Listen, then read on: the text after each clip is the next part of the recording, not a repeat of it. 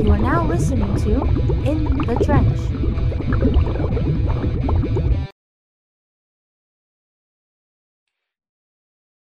Episode 10. We have made it 10 episodes. Why does my right arm? Okay, it'll work on my left. But we made it 10 episodes, everybody. Thank you so much for sticking around. This is just the first little milestone. I don't even know if it's a milestone. I kind of told myself it was. I kind of said episode 10, I want to be like, yeah, fuck yeah, we made episode 10. 10 episodes. But the whole purpose behind this podcast was for me to be able to interview the coolest people I could because I just love talking. And the fact that we've been able to secure so many podcasts, it's insane. Because yeah, this is episode 10, but what you guys don't understand is whenever I post on Instagram that joining us today, that's the person coming in today. And then the thumbnail I post is when the video goes live. So we have, after today's episode, like 3 or 4 already shot, filmed, done, ready to go, ready to post. So it's been so awesome, the amount of people we've got to meet on this podcast. Nikki and I are so happy. I'm recording this after the fact because yesterday was such a jam-packed day. We had 2 podcasts yesterday, but episode 10 is a special one because for me personally, I'm a film major and I want to make movies one day. And I got the chance today to pitch my movie to an actual Hollywood director. And they have, the people I interviewed today are the coolest people ever. I got Jerry Sommer, who is a Hollywood director who's been in a couple Netflix features. He has a bunch of features himself. Look him up. But he just finished directing his biggest movie ever, him with his partner, Carl Remy, a stand-up comic that is also a director and writer. And they produced this horror movie that I got a little sneak peek of off camera. And man, it looks good. Holy shit, it looks good. It looks, and I'm not just saying this because I had them on and they're cool people and all that, because I'm gonna be honest, I'm a tough critic when it comes to movies, but it looks really good. They spared no expense and they went all out. And we kind of talk about that throughout the podcast, about the whole movie, the scenario, how it was funded, everything. It was such a phenomenal podcast. And I am just excited to have you guys watch it because to me, having a real Hollywood director on here and really it was 2 real Hollywood directors and that movie's going to be put in all the festivals. So I'm just excited to watch it. And they've already hinted at me being able to go watch some pre-screening. So I'm excited for that. So I'm rambling, so I'm just gonna skip forward, quickly do the sponsorships. We are sponsored today by Kayla and Kyle, like always. Thank you for AmorePizzaDavy.com. Pizza, Italian food, pasta, garlic nuts. Go there, get them. Thank you again, Alliance Technology, for the microphones. Appreciate it. We're getting a little upgrade soon. Maybe by episode 20, we're gonna get a really cool upgrade. For you guys, episode 20 is 5 weeks from now. For me, episode 20 is like next Wednesday, I think. But really excited for you guys to watch it. Thanks again to Jerry and Carl. You guys were fucking cool. All of their links are in the description. Go check out I Possessed Movie on Instagram. And that's it. Start the podcast. Because, what's it called? No, my dream is to work with HBO is really my dream, or Netflix, any streaming service, and just bring either my own ideas, and I have my dream movies that I feel like I could make a good one out of. Like, you guys ever play the game Doom, or hear about Doom? I've seen Doom. Yeah. Like, I'd love to make a Doom movie. I think there's actually one that's coming out, or Joe Rogan was talking about one that they're making Doom, right? Yeah. They're remaking a Doom movie? Yeah, I think it's coming out. Yeah. Really? It's already made. Because I know there was a Doom movie that was made on Netflix, Doom Annihilation. That was not the best. But no, like, tell me about you guys. Like, I'm excited to hear about I Possessed. Oh man! All right, so Carl and I have been friends for about a decade, right? Roughly, maybe over a decade. Yeah, we've been friends for a while. Actually, I met Carl. I was doing a stand-up comedy show, and I was a host for that show. And Carl was my headliner. Okay. And through a friend, brought him on. And after the show, we kind of didn't talk much during that show. Like, he was just doing a show for a local club or whatever. And then Lauren Anastasi, who's his friend through an acting class. Funny enough, that night it was packed. Yeah. It was jam packed, and I had like no more chairs in the back of the club, so I had to bring in like chairs from like upstairs from this location. I'm like bringing chairs, and my two good friends Nick and Rick were on some stools. And Lauren and Trina were on two low seats, and they couldn't really see the stage. So my friend Rick and Nick gave Lauren and Trina their two stools, and they just stood up. And then Nick started to talk to Lauren, and then that's how it all kind of started, because she said she was going to your premiere the following night or something like that. Yeah. For Bonk. yeah. So he did this short. It was a short. Yeah, right? it was my first ever film. Oh wow! Okay. Really? So it was the first, I guess, short, and then he had like It was the main. it was like a premiere, whatever. Yeah, 'cause, you know, when you're starting out, you know, everything's a premiere. Yeah. You know, it's short or not, you know, it's like, No, it's a huge deal. you know, you don't, because you don't really know any better. You're just like, oh, this is like red carpet stuff.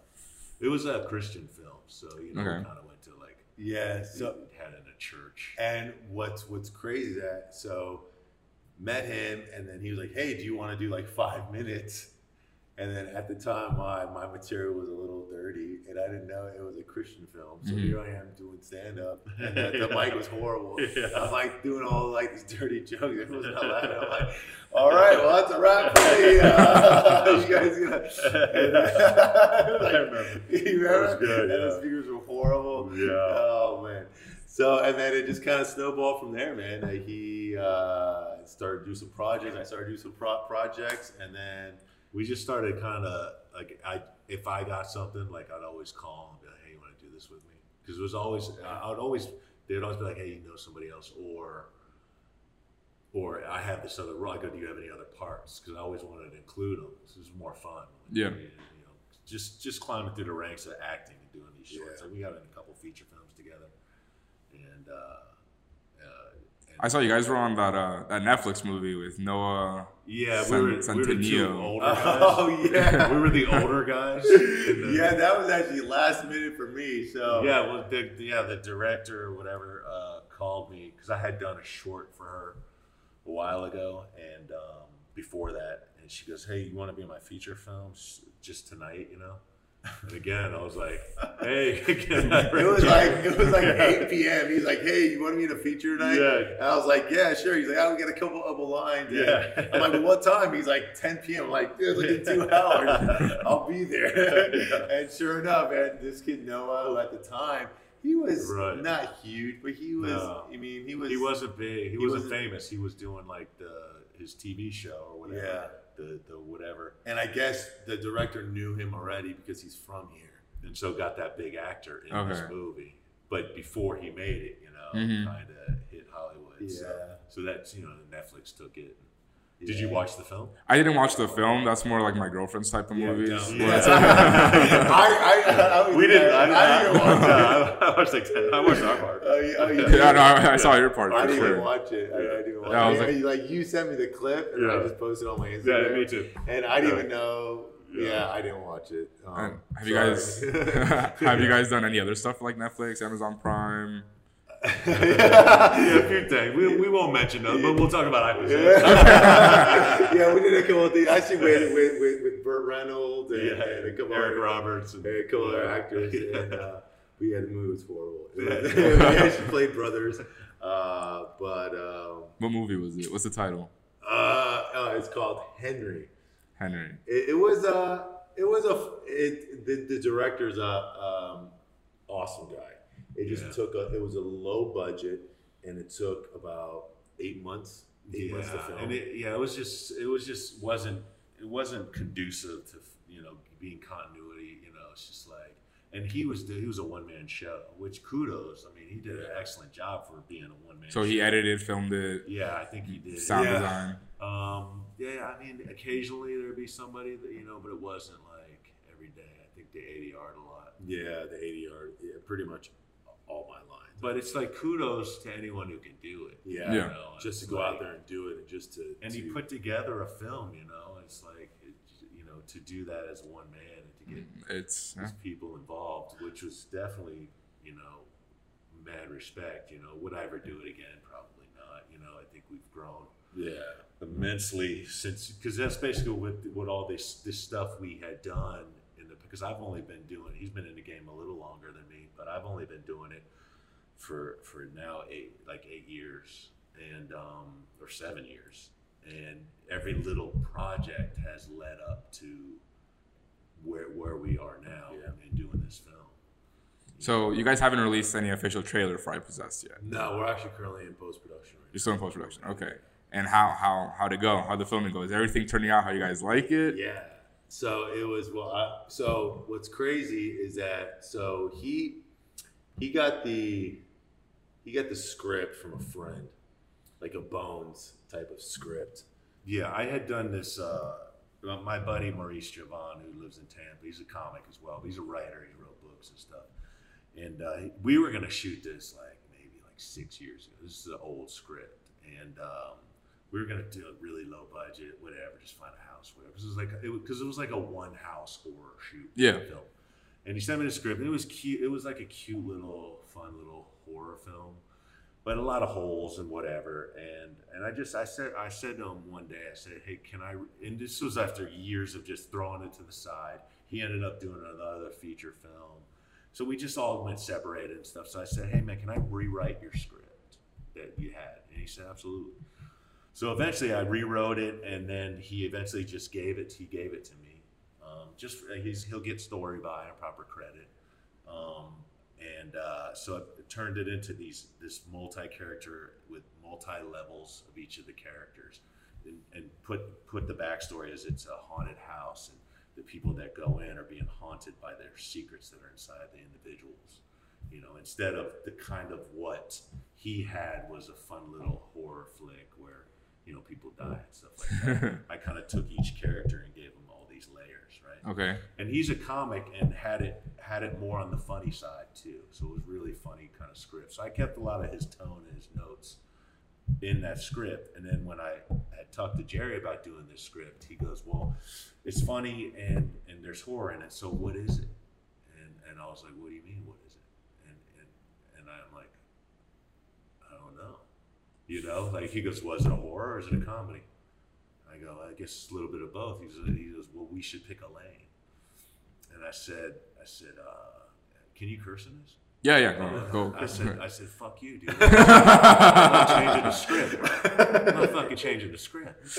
And he goes, dude, we got to pick a lane. It's either horror or comedy. What are we doing? I said, fuck you, dude. So I went home and I was like, my girlfriend and me my girlfriend's producing this too, Tammy Boothby. And I said, fuck, he's right. We gotta pick a lane. So we're 2.5 months out, 3 months out from shooting. And I said, Well, actually, what's crazy is that we'll backtrack a little bit. When he first got the script, I was living here, and he asked me to play the original role of Pedro, who is in the original script. And then I moved to Los Angeles, and then he's like, oh, well, I can't fly Jerry out and do all that stuff. So that got put in the back burner. And then when he started to do the I Possess movie again, he was supposed to shoot this last April in 2020. I was still living in Los Angeles. So he'd even think of me or whatever. When the pandemic happened, he had to postpone everything because blessing. You know what I mean? Yeah. And different actors, like everything like that. So then when I moved back from Los Angeles to here, when California just shut down, and I saw some of my friends working, backtrack a little bit more. When I was in Los Angeles, I went first as an actor, and then I got behind the camera as I was in Los Angeles, and I figured that I love being behind the camera as much as I do being in front of the camera. So when I decided to move back to Florida, that's when Carl and I had linked back up, and he's like, "Hey, I want you to run a camera on the B cam."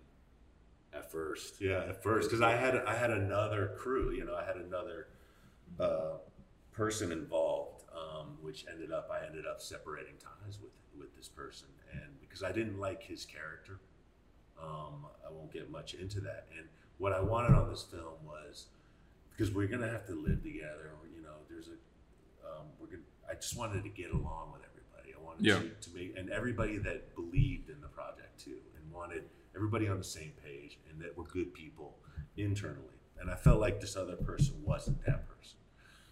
So eventually I just say, Jerry, you want to direct this thing? And he's like, yeah, you know, because I know that's what he was doing. He was directing a lot of commercials and doing all this stuff. And I was supposed to end up directing this thing and starring in it. And it was just like, there's no way I'm in 95% of the movie. So for me to do, I was like, I was in over my head, and I already knew it. And then it was kind of a big relief when I was like, because I trusted him, because we had basically, after we had decided we were going to rewrite the script, we went over like every piece of dialogue, word for word, cut 30 pages out, and made it like almost 90 pages, and just to the point, meaning story, meaning. Right.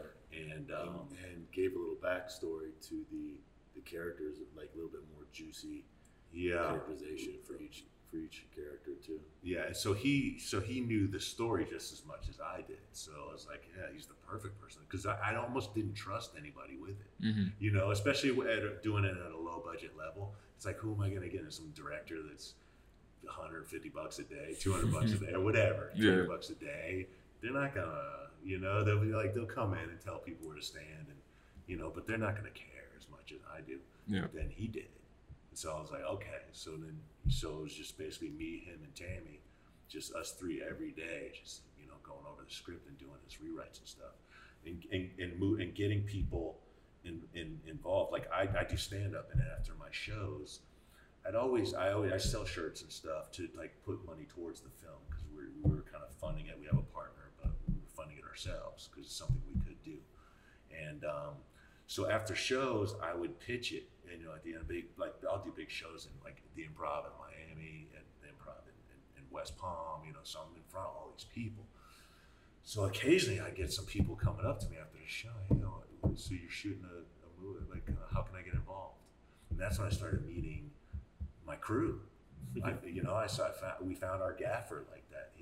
I'm like, this is really cool guy that I didn't even know what he did. I said, I just liked his passion, the way we talked after the show. And I was like, that's the kind of guy I want on my set. And I didn't realize that he can do everything. He has his own production company, but he just wanted to be a part of the film. Yeah. So it was like that kind of stuff. And this is we play Army Rangers in this film, and it's more of a PTSD military film too, and I wanted to do the soldiers, you know, right. So I met people in the Army that wanted to get involved, like our cook, who ended up doing like everything on set, but he cooked in the Army. I met him doing a Legion show, a veteran show up in like Port St. Lucie, and he's like, yeah, I want to come on board and cook for you guys, you know. So it was like that. And then I met I was consulting with an Army Ranger sniper for my character, and so we'd be on Zooms and stuff, and then I got him involved in the film, which is a whole nother backstory. He became an actor in the film. Phenomenal. Like the way that worked out. So we had one of the lead characters got COVID 3 days before our shoot. Wow. So I had a friend from Los Angeles, Chris Moss, who's a phenomenal actor, and he had a small role in the film, but he was going to be our assistant director, and he was going to be running the show and help me out. And then when the guy name is Troy Thirdgill,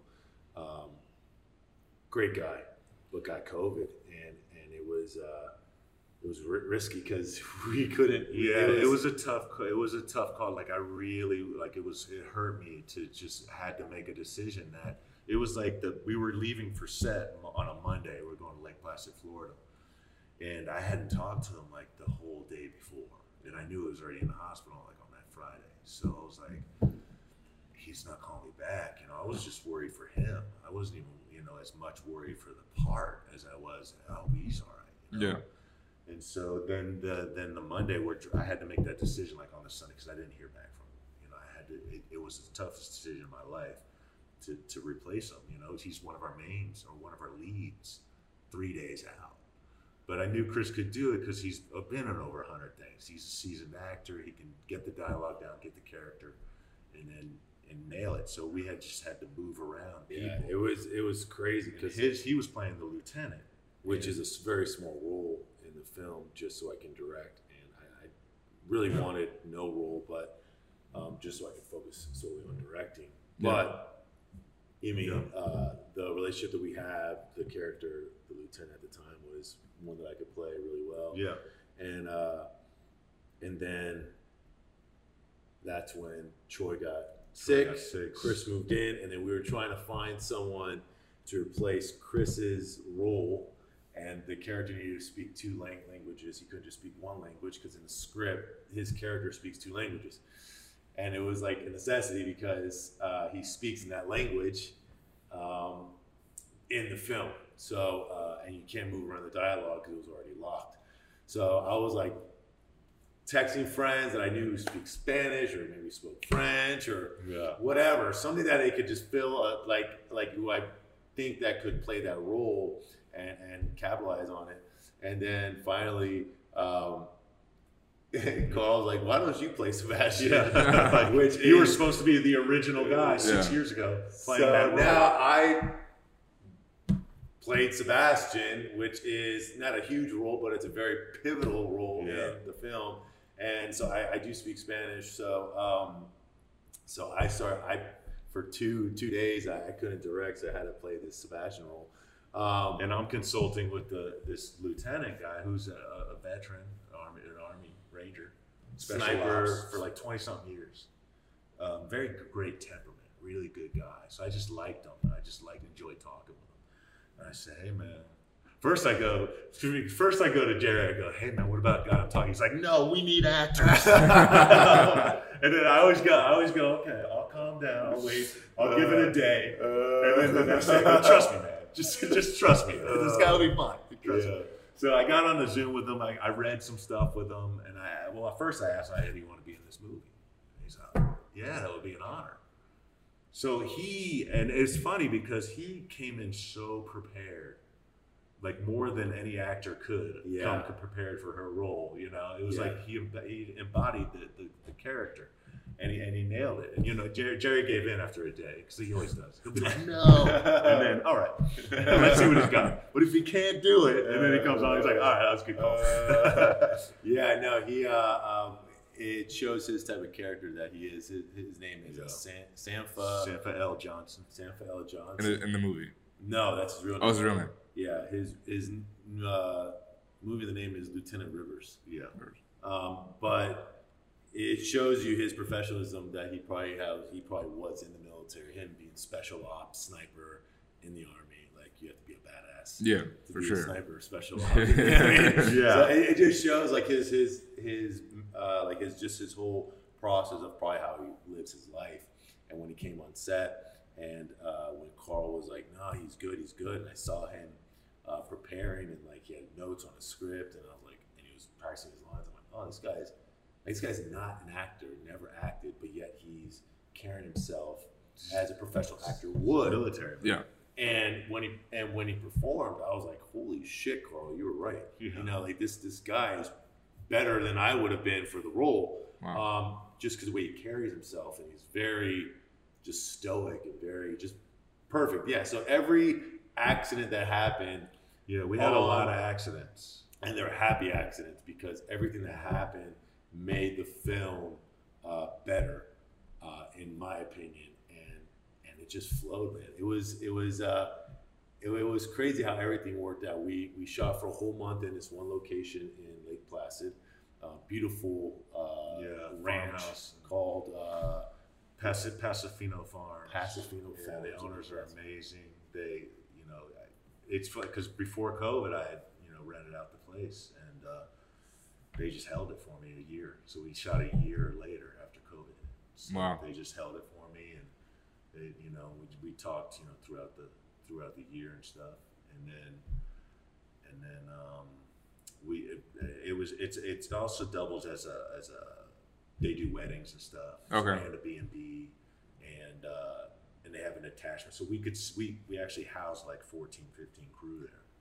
At night, and then stragglers that would come in, like we had a BTS guy to come sleep on a couch, Yeah, and then we had 2 B&Bs off site that we had a couple of the female actors in, and some of our needy guy actors.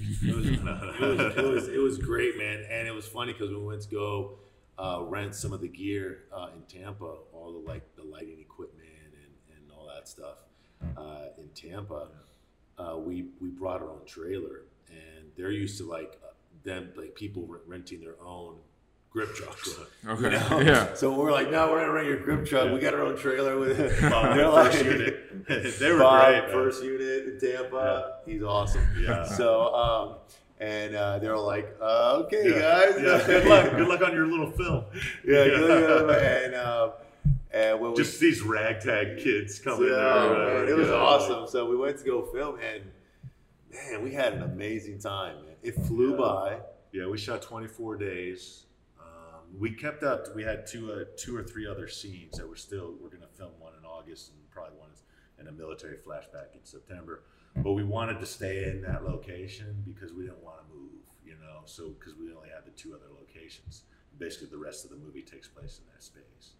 So we just stayed there the whole time, and we got the coverage we needed. Like, we got a lot of coverage.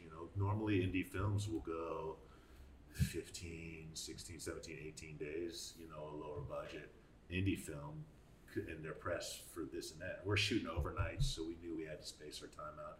So we only had maybe 8 or 9 hours. Yeah, we shot at night because the majority of the film takes place at night. So we were wrapping at 6, 7 a.m. sometimes 8 a.m. So what's the film about? So I know we talked about the film. Oh yeah, that's right. So I know you guys. So you guys picked The Horror Lane, obviously. Yeah. It's a scary movie, and it's. When I first read the title, I thought it had something to do with social media or the iPhone. Like the iPhone. It's funny. I think because the original script kind of had that little bit of iPhone reason why things were haunted, but there's nothing about None it. of that It's anymore. more of I. Yeah. Got it. Yeah. It's more of the internal. The log line of the film is the demons you run from are the ones that are inside of you. So it's I possess whatever demon or whatever past that haunts you. Okay. And you kind of you try to bury it.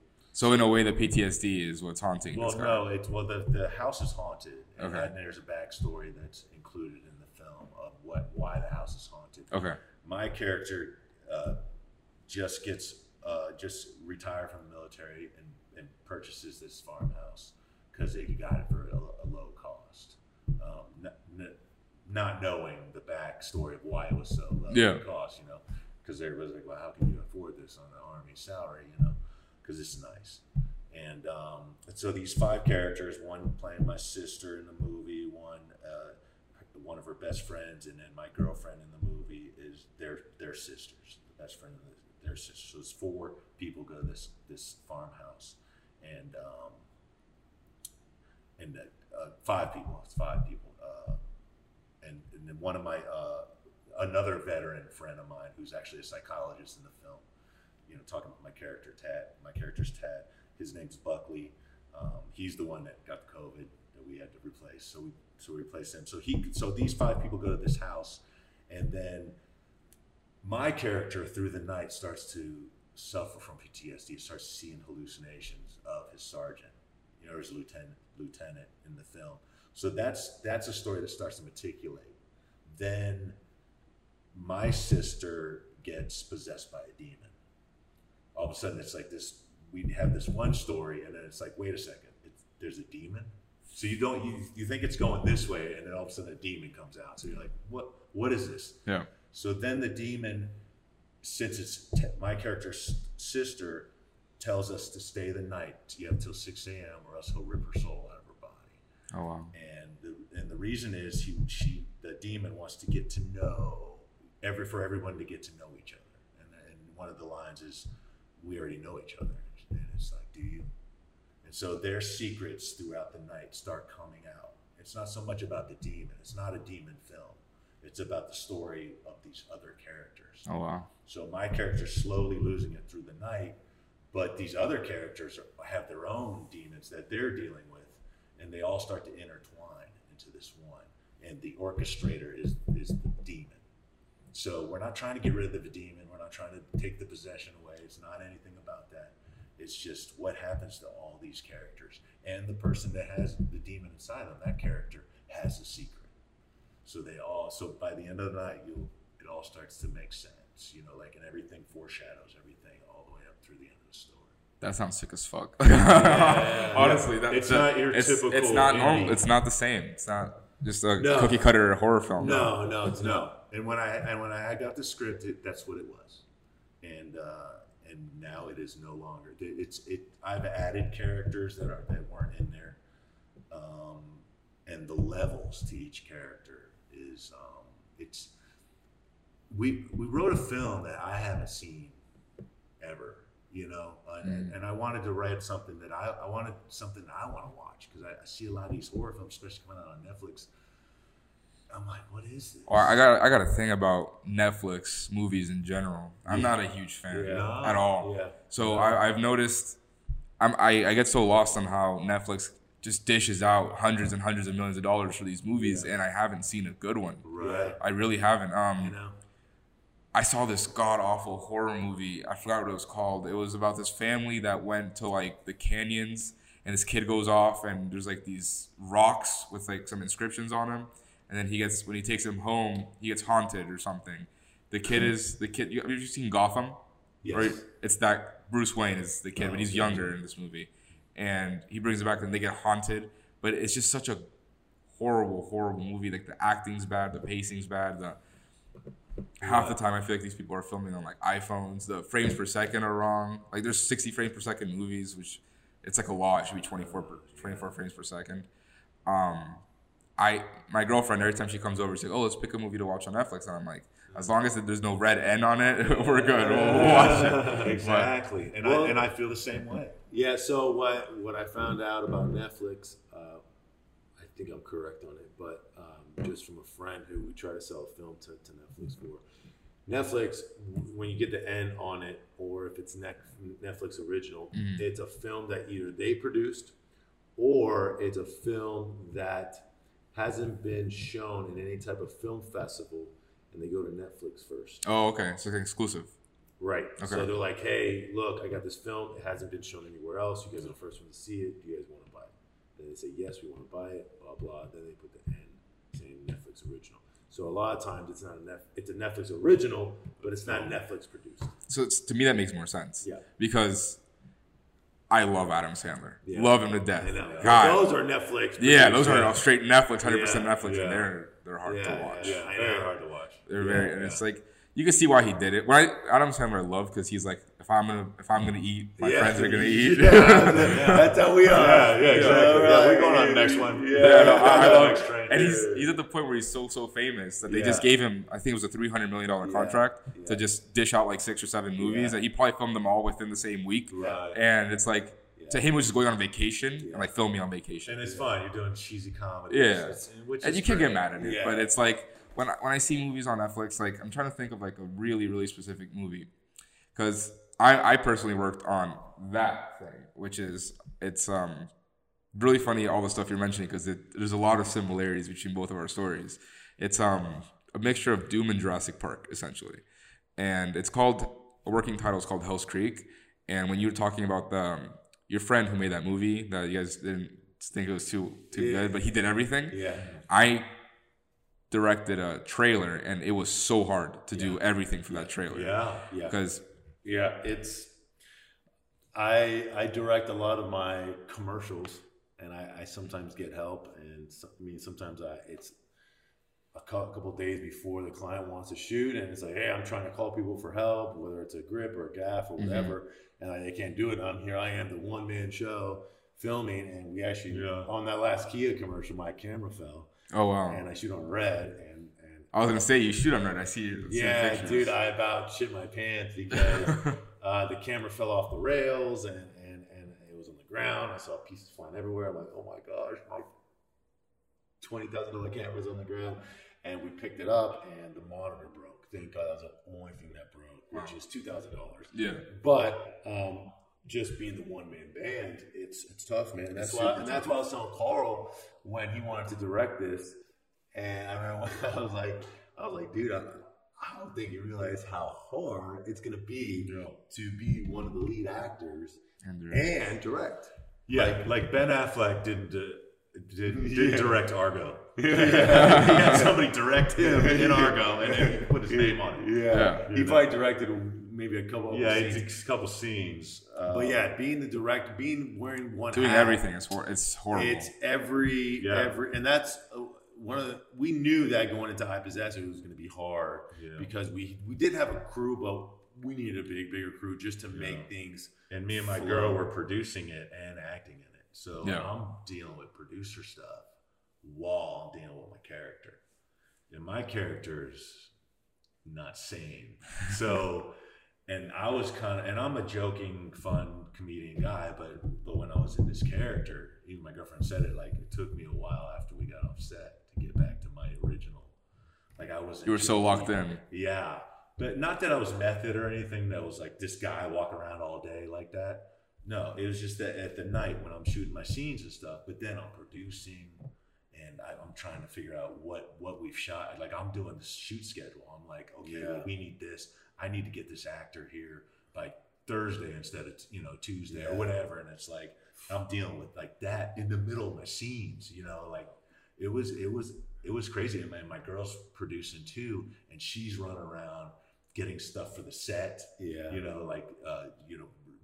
doing this and that. And then people are like, hey, can you do this? And she's like, I'm doing this. And then she's got to go up and act. So it was like, those kind of the multitasking was difficult. And Jerry's doing a lot of stuff, like all these different things, not only just directing. But it sounds like throughout all like the little happy accidents, you guys kind of came to like the best possible it definitely, the movie looks killer. Yeah, we'll show you clips off. Okay, off camera. That's We'll show you some good. And what's great is that what's funny is that we were trying to cast the Zoe, who plays his younger sister, and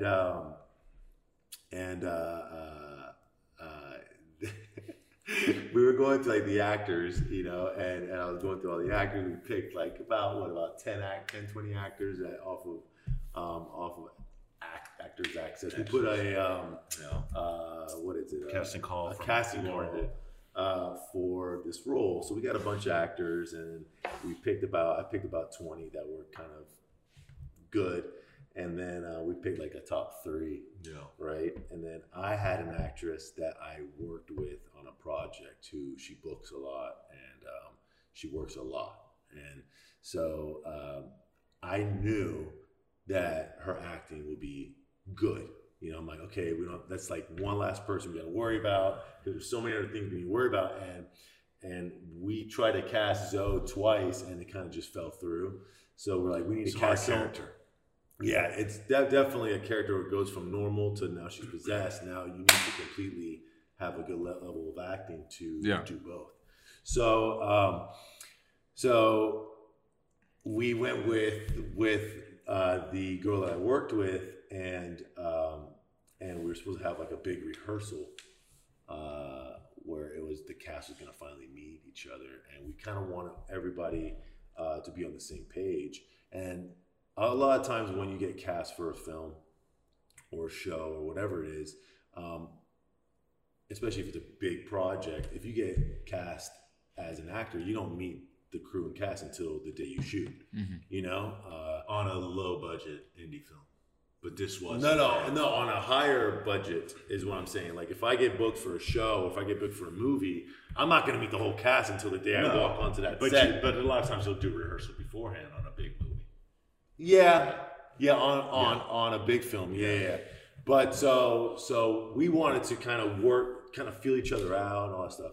and she booked a Lifetime film. Oh wow. And so Carl was like, man, is she gonna do this to our low budget indie? Yeah. And so he got really worried, and because she couldn't make the rehearsal. Yeah. The rehearsal was like a big deal to Carl and I. To make sure that everyone's on the same page, because once we get to set, we want to just keep rocking and rolling. We don't have to worry about the act. And I wanted somebody who believed in the part and believed in the thing. Yeah, she was a competent actress, but she wasn't right for the actual part. Yeah, and which we almost did have to settle for, but we Yeah. had another actress in mind. yeah. And we ended up convincing Jerry. And so she was my top 3. Yeah. And then Carl's like, I really like her, man. I like her a lot. And I was like, Because me and my girl had gotten on some Zooms with her. Okay. That Jerry wasn't a part of. Yeah. So we got to know her. Yeah. And I feel that's the biggest thing, man, is we already know she's a competent actress for her audition. And it's like, I want to meet that person. I want to talk with them. I want to find out what their beliefs are, what their goals are and stuff. And then she just had just this innocence. And I'm like, that's the sister. Yeah. That's I want to protect this girl. Yeah. This other girl, I didn't want to protect. Yeah.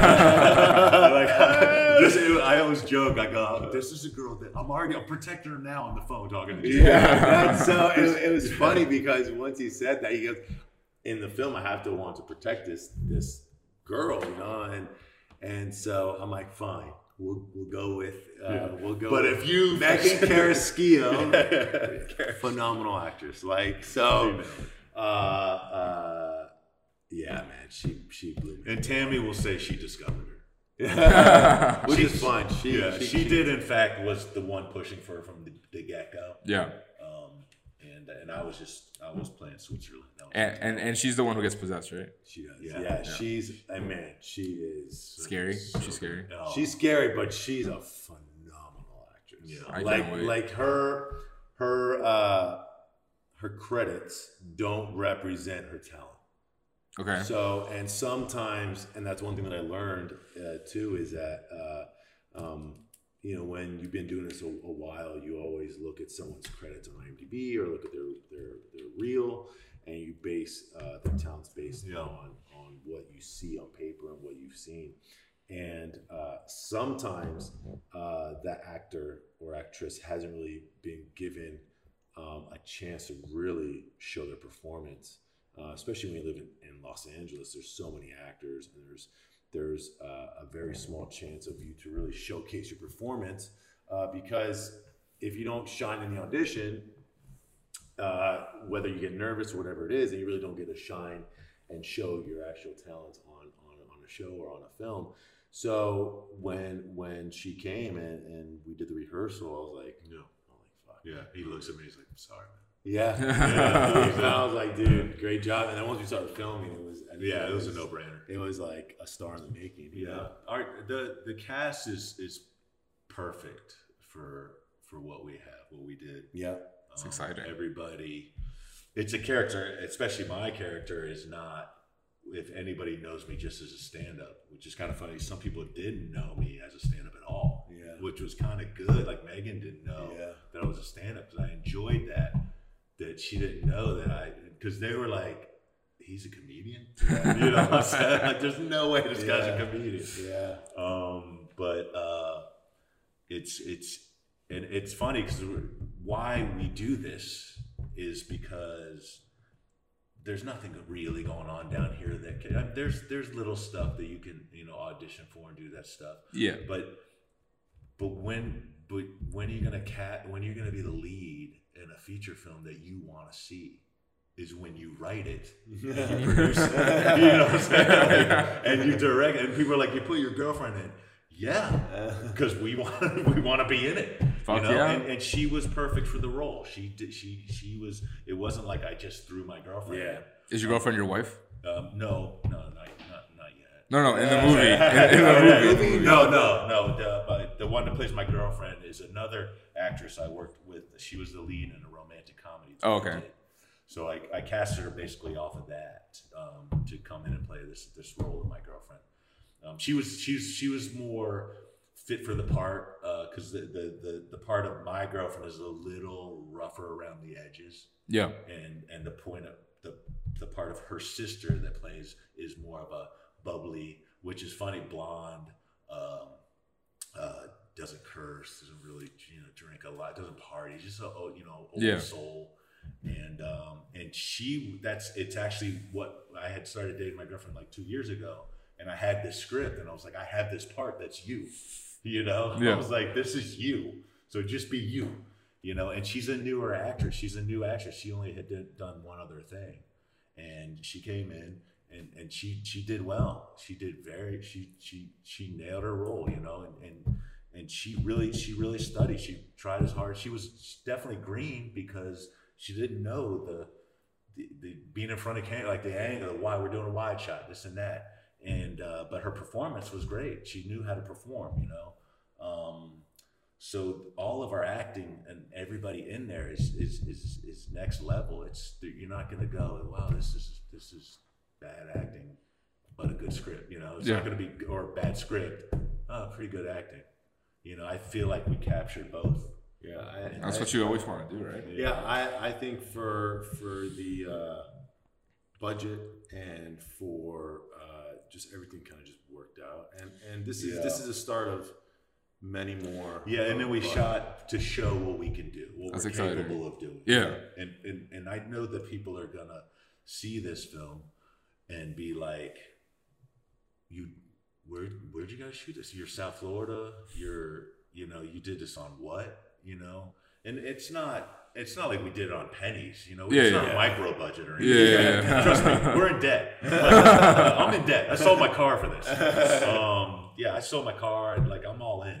We're all in. Me and my girl all in. Our partner Warren Kirschbaum, who plays our real estate agent in it, he's an investor. He's one of our executive producers. He came on. He basically he's doing stand-up comedy, but he's also a lawyer.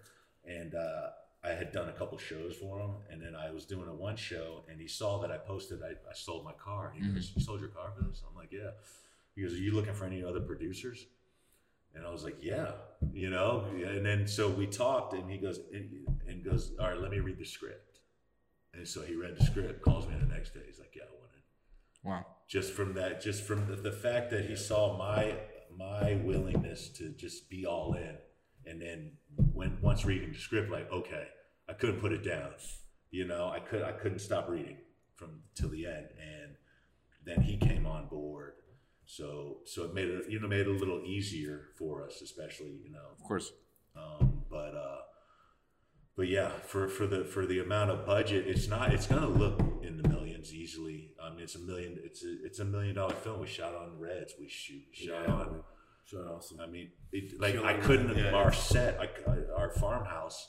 I couldn't have built a better set. This we catered. I had to do some rewrites on the story because it was originally supposed to be a lake house, but I catered around the farmhouse, which made it even better. They had a giant cross in the beginning. Oh, it's perfect. Already there when I got there. I'm like writing that into the movie. Yeah. Like they have a big barn, they have a big bonfire. Like I'm like, okay, well we got to stay outside before. And get this whole scenery before we're inside. We can't leave, So we did all that stuff. Yeah. So, but inside is big. It's multi-leveled. We had beautiful. Yeah, if you're gonna shoot a one house horror film, this is the place. Yeah, I was like you couldn't. I couldn't have built a better set. Is what I'm trying to say. And is your horror movie set in Florida, or is it like?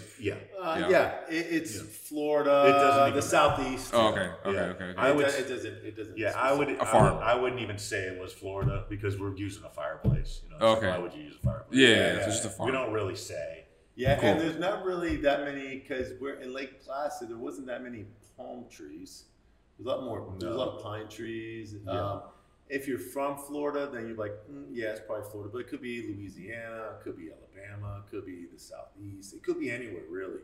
But if you're from Florida, you're probably like, that kind of looks like. That's Florida. Because you can pick out, you're from Florida, you're like, it's definitely Florida.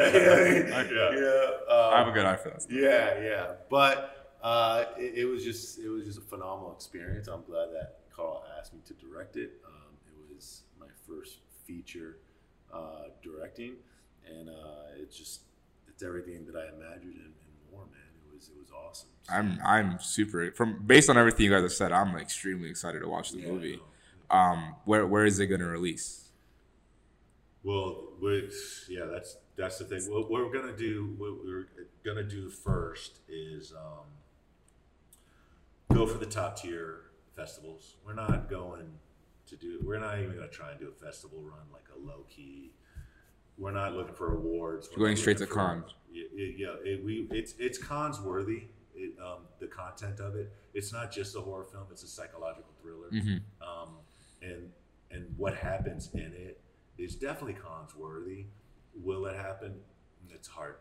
It's a tough call. But we'll try Toronto. We'll try South by Southwest. We'll try the big ones, all the big ones. If not, we're gonna definitely go to AFM. We're gonna shop it around. I got some connects that I can get in front of. I feel it's gonna be one of those movies. It's like Tarantino said: if you make a badass film, people are gonna watch it. Yeah. You know? So it's like I feel like we're making a badass film. That's exciting. And I feel like when the right people see it, if I can get it in front of the right eyes, then it's like, okay, that's all that matters. It should be, yeah. That's what I've always said. I've always just wanted to get in front of the right eyes because that's all you need. Just that one person to see it or really. I think that especially throughout this process and just throughout me being in the film world in general, is that you have to go out and get it, man. Like you can't be passive. You can't wait for someone to give you an opportunity because it's never going to come. Yeah. So you really got to go out and hustle. If you want to be a director or you want to be an actor or whatever you want to do, you just got to go out there and make connections, do your own stuff. It's going to be shit at first, whether you're acting or directing or whatever, cinematography, whatever you're doing. You just have to be okay with not being good. Yeah. And learn from it. As long as you learn from everything you've done, which is what led us to this point. Well, yeah. This circle back to each other. So this is our first film, but it's not our first film. Right. This is 12, 13 years. Well, 10 for him, years I've been in this for 12, 13 years. Films to get to this point. But if you're gonna have one film on your IMDb, it's this one. That's it. That's all I would need to get me started. Everything else I've done is stuff I enjoyed and I'm proud of, because I did it. And some of the stuff on there I wrote, like a little web series and stuff. But this is an accumulation of a few years of work for me. I've been at this probably 3 years getting this movie produced. Longer than that, if you take the initial. I wrote some scripts after that in between it. But this has been like a journey to because I feel like this is just the beginning for us. Yeah. When people our goal is somebody being like, okay, you did this on not a crazy budget. We do something with what else you got? As a matter of fact, I got some other stuff. Can you do that like that? Yeah. Get my same team. Let's do it. So that's our ultimate goal. Yeah. And we shot this film because of the budget wise. We knew we can shoot it within a certain budget. The one house. Because there's one location, 5 actors. There's actually there's 12 total. There's 12 total, but 5 main actors. The other actors just come and go. But it was doable because of the location and because of the cast, the amount of the cast. So this was the best choice to shoot for the budget. Just to showcase what we can do with X amount of budget. Best to shoot without sacrificing anything, without cutting corners. Yeah. And is it practical effect heavy or like special effect heavy? Practical. Yeah, that's everything. Exactly. So we wanted to make it as real as possible. I don't like CGI much. If I have to insert some CGI here and there, but I don't watch CGI films much. And even though a lot of CGI is in films, but like if it's like CGI heavy, it's just not my genre that I like to watch. So so I told Carl I kind of want to do everything practical if we can do it. Yeah. So there's a scene where he gets like lifted like. We had these builders that I met, Tim from I can't think of his company right now. Woodworks. Tim Woodworks. I Tim think. Woodworks, Yeah, yeah. Lake Placid. I had done a show. We did a show at the actual location, at this farmhouse. Yeah. We in the barn. We did a stand-up show. Oh, I think I saw that on your Instagram. Yeah? I think you posted that on your Instagram. Oh, did I? Yeah. Yeah. Yeah, so he comes up to me after the show. He goes, "Can I help out?" And I'm like, "What are you doing?" He's like, "Well, we build stuff. We're one of the biggest builders in the area." I was like, "Yeah, we need this, that, breakaway table. We need all this stuff." They built it for us. Yeah. It was Wow. on set, hanging out. Yeah. Nicest people. Did Man. everything. Amazing, man. Everything. Amazing people. Only charged me for materials. Just wanted to be a part of it. Like that's the people we were dealing with that just wanted to be. It was just everything just flowed. That's Yeah, good. and what we were able to do our practical stuff the way we wanted it to. Yeah. Because we were a little worried about the lift and how it was going to look, and we didn't want to cheat it, you know. And be Yeah. like, okay, he's a feeder So down. Like we could have cheated easily. Yeah. Where like he gets lifted and all of a sudden I cut to his feet dangling. Yeah, you But I want to said- feel like. But I said, Carl, I did. said I don't want. Yeah. I was like, I don't want to do that, man. So there's Like wires. yeah. So we harnessed it. We Yeah. we went the whole nine. And, Yeah. And the guys worked real hard for Yeah, that. man. And Lift my big ass up. yeah, because he's 215, Yeah. 220, so he's a big dude, you know. And yeah, man, it came out killer, dude. Yeah, it was very much so. And we made sure that the stunts that were in, that was probably the biggest stunt with you being lifted and you Yeah. falling. We all had some stunts. We all Yeah. most of the actors. Yeah, but it was mainly we wanted to have the story be the main purpose. Of course, Mhm. the stunts is cool and everything like that. Mhm. So once it's all cut and done, and Yeah. so far, I mean, I'm actually doing the editing right now. So I'm doing the rough editing of just the actual visual and some of the audio. Just the structure together. Yeah, it's just to structure it up and cutting that up, and then from there it goes to the sound guy, then from there it goes to the score, and then from there it goes to the color grade, and after that it's special effects guy. So yeah, so there's still we're going to test audience, which you're more than welcome to be a part Yeah. of. Oh, I'd love to. yeah. Love to. We're going to test audience and then get the notes and then see to improve it. You know, because me, him, and Tammy are close to it, and we're watching the edits. You know, but we definitely want outside. Of course. Because So- we're not married. Yeah. So what I do with my edits, like I'll edit like a scene or whatever, or I'll edit like I had like my nieces come over. They're 18 and I had them watch the first 30 minutes of the film, and they're like, "We want to watch more. Do you have it?" I'm like, "This is where I'm at. I don't have anything more." And they're like, "Oh man." So which it was actually the first fresh eyes that someone has seen the movie that I haven't showed either my wife or my daughter or my sister, because we all live in the same house, or Carl, where I'll edit a thing. I'm like, "Hey, come here, how's this feel?" You know? Oh yeah, it's good, it's good. And then, but to get some fresh eyes on it, it really, I'm like, okay, the pacing is good. They're asking the right questions, like what's what. You mean, so, and just watching them, I felt like it's where it's at, especially once the scoring, the color, it's just, it's raw. yeah, man. Like I'm really proud of this film. The fact that we put something on paper. We got the people to play the parts that are on the paper. Yeah. We got the people to help out. A little bit of a curveball. I Yeah. had a mini panic attack before on day one. Yeah, That was it. That was fun.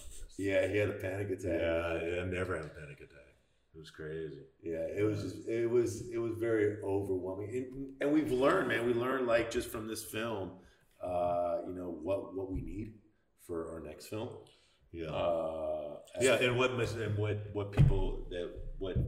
areas we could do better in. Yeah. Okay. But I know you guys just finished this film and it's like huge. It's already talking about, but is there a next film in mind? Oh yeah, there's already. I have 3 scripts. Okay. And 1 TV show script. There's Okay. got a couple episodes already written, but Wow. the 3 scripts are one's horror comedy. It's called Ghost Killers. Okay. This team of it's really funny. I wanted to make it as scarier, but it's more funny than scary. Yeah. But it's a both genre about these ghost hunters that try and shoot a reality TV show. And then I got one called Gated, which I think will be my biggest one, which need a higher budget and probably get higher level actors, maybe even make it SAG or whatever, because it's about a suburban serial killer that runs rampant inside a gated community. Oh wow. Yeah, so you have it's dark comedy, but it's very dark, and you don't know who the killer is. You don't know if it's outside the gate or inside the gate. And I have a joke in my act about gated communities. It's like my biggest joke. Yeah. It always gets a laugh, and I sell shirts about it after. So I'm like, I gotta write a film about this, right around that. So I wrote it around that joke. Yeah. And this whole world of gated communities. And like I always say, everybody inside the gate, the people that die, like you want dead. So you're almost rooting for the kid, you know what I'm saying? So it's like the anti-hero, like Jesus, I'm kind of rooting for that guy.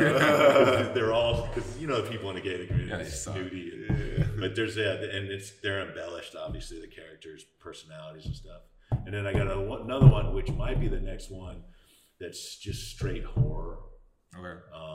Just about this guy who wakes up in the middle of in the forest he's bleeding and starts getting haunted by all these girls, and he's trying to retrace his steps and doesn't know and he meets this other girl who tries to help him on his journey and doesn't know what he's there for. Why is he being haunted by these girls? Why? And he thinks he's like a detective trying to find these missing girls, and all this stuff happens where you kind of figure out why he's, but it's straight up, he's getting tortured. Like it's not there's no funny moments, and it's a dark gray film that to keep it on that horror. Where's that coming from? I know. This is actually pretty. Actually, I Possess is a little dark too. Well, I'm gonna tell you something. Those are the movies that get me the most interested. Like I love comic book movies. I love thrillers, but I tell my girlfriend all the time, whenever we're like stuck on what to watch, I'm like, let's look up on whatever Twitter or whatever. What is the scariest movie people have seen? Yeah. And I've seen what everybody's top of the list scary movies. Yeah. I just don't get scared by them anymore because right. I'm just like so. I always, the problem with me, especially in film school, you guys could probably relate, you directors on that. Whenever you're watching a movie, you could expect everything that's about to happen. Yeah. You could predict. I'm the worst person to watch a movie with. Because I'm gonna tell my girlfriend, like, look, in 2 seconds, I promise you, this is gonna happen. Yeah. And then it'll happen. In this one, and somebody like you will be perfect to watch our film. There's moments you might grasp, but in the end, it's gonna be like, wait a second. And I guarantee, and I think that's every film goer, if we edit it right. The whole thing is for you to kind of, especially for someone like you, or knowing something's wrong. Especially when you watch it, someone who pays attention. Like, cause I had my cousin watch it, and then I had my one niece. She's a twin. My cousin watched it, and then my one twin was watching with the other twin, and the one twin is like one who kind of like really pays attention to everything. The other twin doesn't do anything, and she was catching everything. The other twin wasn't. So it's like you can tell the people who are paying attention are gonna catch things, but at the end, it's not really what. You may, I don't know. You may. Hopefully, you don't. Yeah. But I'm excited. Yeah, definitely not. And every line means something. It's foreshadowing. To later scenes. That's and good. everything you see around you. Like something. So when you rewind or rewatch, you're like, okay. That's why that's there. That's why that's all our we have antiques that are strategically placed, and there's stuff that's. Oh wow, that sign that makes sense for that. Like there's little Easter eggs. Is there any movie that you can like refer back to as a little bit of inspiration for this movie? It's feel of it. Yeah, the tone. Yeah, it was Invitation. It's not really the tone, but have you seen The Invitation? It's the one with the masks, right? People that were like in the cults. The cult. It takes place in one house. Is it where like it's like a guy and a girl in like a house and like people just show up? I think that's Strangers. Yeah, Strangers. Dead Strangers. No, Strangers. This got really good ratings, but we just thought it was boring. It dragged. It was It dragged a lot. dragged. And I watched it only to see what the ending was. Yeah. It was good to start off, but then it started to drag. But it takes place where a bunch of friends are in this house. They're older and they're having like a party. Yeah, and everybody's weird. Yeah, Everybody's And weird. it's like, well, why are all these people weird? It's got that vibe towards some of the like my character and something to be like something about that guy. Yeah. You know, like it's very weird, but you want to get to know it more. But the scenes move quicker. Okay. And there's more of a scary moments in between. Mhm. You know, not scary for someone like you, but in anticipating something's gonna happen. Yeah, It yeah. doesn't happen. Yeah, So it's yeah. like, wait a second, or something's happening. It's like, wait, did I just see that? Yep. Okay, but it's all gonna lead up to Right. a certain level. And then so you get that, but the inspiration to write this particular thing came from just my friend's script on his bones of it. I just liked the whole fact that it was a group of older people going to a farmhouse and not kids at something, frat and party. they all get Yeah. hacked up. Yeah. I was like, I like that element that it's older people and they do older things. But yeah, there's our guy once smokes weed and stuff and this and that, and they're drinkers and stuff, but they're all with these they're dealing with their secrets that older people, you know, deal with. My girlfriend's character had an abortion. She's being haunted by this little girl. You know, So I get it. So you have a real demon, but then the real enemy is the personal demon. Yeah. Right. There you go. That's the demon that right. you run from is one Yeah. inside of you. Yeah. Yeah, and then it's like then my character wants to protect that character, so he can't let any other characters leave. So like there's it's like there's one of the lines that the character comes to mind and he's like, I just want to know if I'm being haunted or being held hostage by a demon or by you. You know, wow. to my character. Yeah. So it's like, you know, Yeah. so it's like that kind of level of like, wait, Damn. are we afraid of the demon or are we afraid of this guy? Like, who are we afraid of here? Right. So you got two different, you know, battles going on. Two different groups of villains, maybe, you know. And the film, what's it aiming for runtime? Is that horror movie, Definitely classic 90 minutes? Definitely 90. Might go to, you know, the most 100 minutes. Okay. But it's pacing really well right now. Yeah, it's Awesome. pacing a minute or two under right now, which is good because the script itself is 88 pages, but we want to hit 90, max 94 is my goal. I don't want to go past 94. That's like the golden rule for horror movies is an hour and a half. Yeah. And it definitely, I think it's definitely, we definitely have, it's interesting because I think it's a lot of mixture. I think it's, what's that one where that girl loses her head? Hereditary? Yeah. That's a fantastic. You're right. That movie is one of the movies that fucked me up. It's got those elements because it's a drama too. Like there's these stories from the characters. So you have that element of Hereditary. But dinner's ready. That is linked to that. Ready? Disconnected anything. Yeah, my girlfriend always says, Tammy always says, when I watch the scene, I want to feel something. So she's a great barometer on bringing her in on the scenes. Yeah. Where she's like, okay, I want to feel something on the scene. You know, so when she watches, she'll watch the edits or whatever and be like, okay, I felt that. Yeah, wow, I got goosebumps. Or, you know, so if she feels something, that's a good barometer of, because it's a very emotional movie. Like it's a very, I think people will watch it and be like, and have some, maybe even dealing with some of this stuff. Right. You know? Yeah, that was one of the points too. Is one of these characters? Maybe you're dealing with something that one of these characters are dealing with, and maybe you're trying to push it down. Yeah. So it's gonna make you feel uncomfortable. Because if you're dealing You with, don't relate to it on a because personal if level. you're- if you're doing it, you're like, I really didn't like that movie. Why? I don't know. I just did it. You know. And we definitely have a bit of the horror side of the element because it is gory at times. Yeah. I was gonna There's ask that if it was a little gory. bit of gore, A little bit. Yeah. but It's nothing. not. You know, we're not doing it just to make gore. Yeah. There's a reason for everything because we wanted it raw too. It's got to be raw. It's got to feel like it happened, you know, and not, you know, because it's a crazy movie. So it's like, yeah, it's gonna we have cursing. Yeah, it's rated R. You know, it's like we're not going to try and cookie code everything. The story's there, but yeah, there's that gore element to it. You know, just a little bit, but you know, enough to be like, oh, I don't know if I want to watch that. For some people, that you know.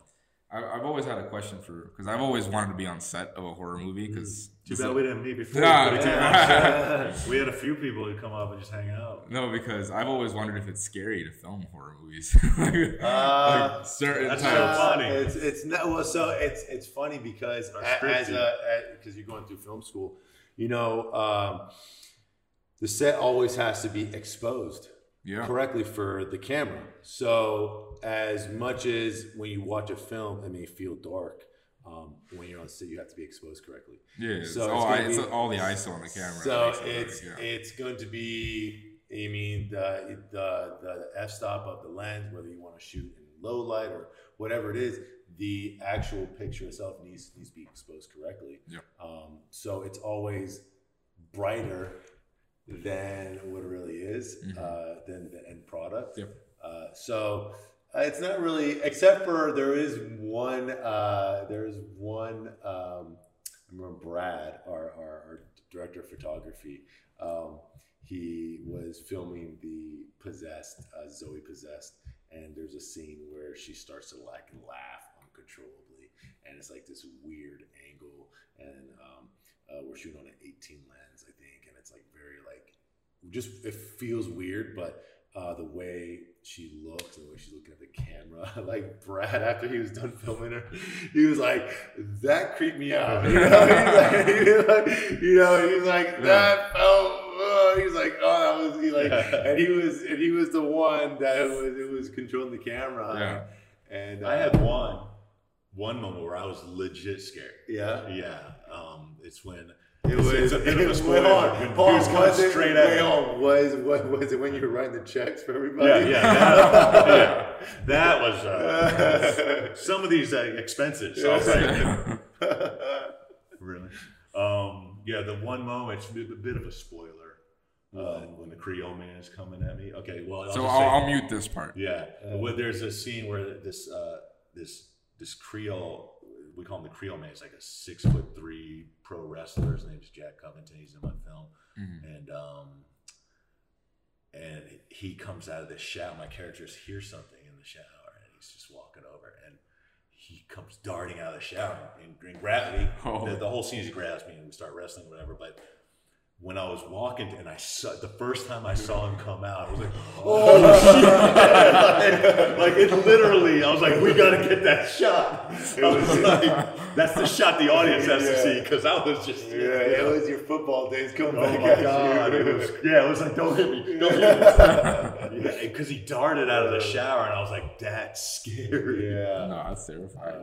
It was we had fun, man. It was, you know, it's funny because every time, whether I'm an actor, whether I'm a director, or just a cinematographer on set, I always tell people it goes by so fast, you know, because it's from an actor's point of view, you know, you get the audition, you do the audition, you get booked, right? It's like, all this work to do the audition, then you get the call back, you get it, right? And then all of a sudden you're preparing for this role, like you're doing all this meaty stuff, and then you get to set, and then you're acting, and you're so into it, and all of a sudden it's like, all right, then you're wrapped, and it's like, holy shit, like what just happened here? It happened so fast that, and I remember telling Carl when we were in pre-production of this movie, you mean we were what, 3-4 months out? You're like, oh man, we're like we're counting down the days, and then all of a sudden like, dude, we're a week out, and then we're like all pumped. All of a sudden we're at the location, we're like, dude, we're actually here, and all of a sudden like 2 weeks in, we're like, man, I can't believe I have 2 weeks left, and then all of a sudden we're done, and we look at each other like, holy shit, man, like that flew by. Now it feels like it was forever ago. And it's like you have to really, and you want to do it again. Like it was I because I had been on a lot of stuff before, and I knew, and the location was so beautiful. Like I knew a few times where I just take a step back. I walked outside alone and just looked at everything and just sat there and went, holy shit, I can't believe we put this together, Yeah. Like, we're really doing it. Did that a few times, got to really take it all in, because a lot of times you don't. Yeah. And it's like, do that, because you never know if or when you're going to be back doing that. Yeah. Again. And it's like, and I think ours was a little good too, because I've been on some stuff where I'm like, I don't know how this is gonna cut. I don't know, like, it doesn't feel good. But I feel like our film, a week in, you could just see everybody like, damn, we're shooting something pretty good. Like, Yeah. like when you go on, you're like, okay, these are good scenes, and then all of a sudden it's like, holy shit, that's pretty good. Holy shit, that's great. Holy shit. And then you could see like the cook and the makeup and like, oh shit, the sound guy. Like, wait a second. Yeah. At first. So the first day took a long time, right?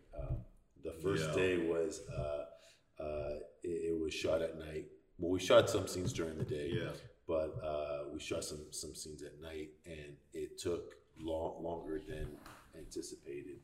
And I remember the sound guy, we had a meeting the next day, and he was like, he goes, if we go at this pace, we're not going to finish the film. And I looked at Carl, I said,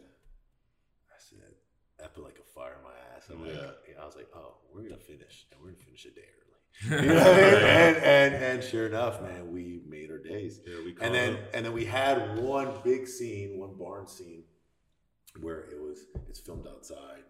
Well, not outside, but it's filmed in the barn. The barn happens to be lights all around. Lights all around. And it was literally the only day that it rained while we were shooting that whole month. And it was an outside scene. Yeah. And we were on such a schedule that we had to kind of just make sure that we were on a tight schedule. And it started to rain, and the barn has a tin roof. So, and there's dialogue. So there's no way getting around, the banging on the tin roof with the dialogue just wouldn't sound right. So we had to literally call it.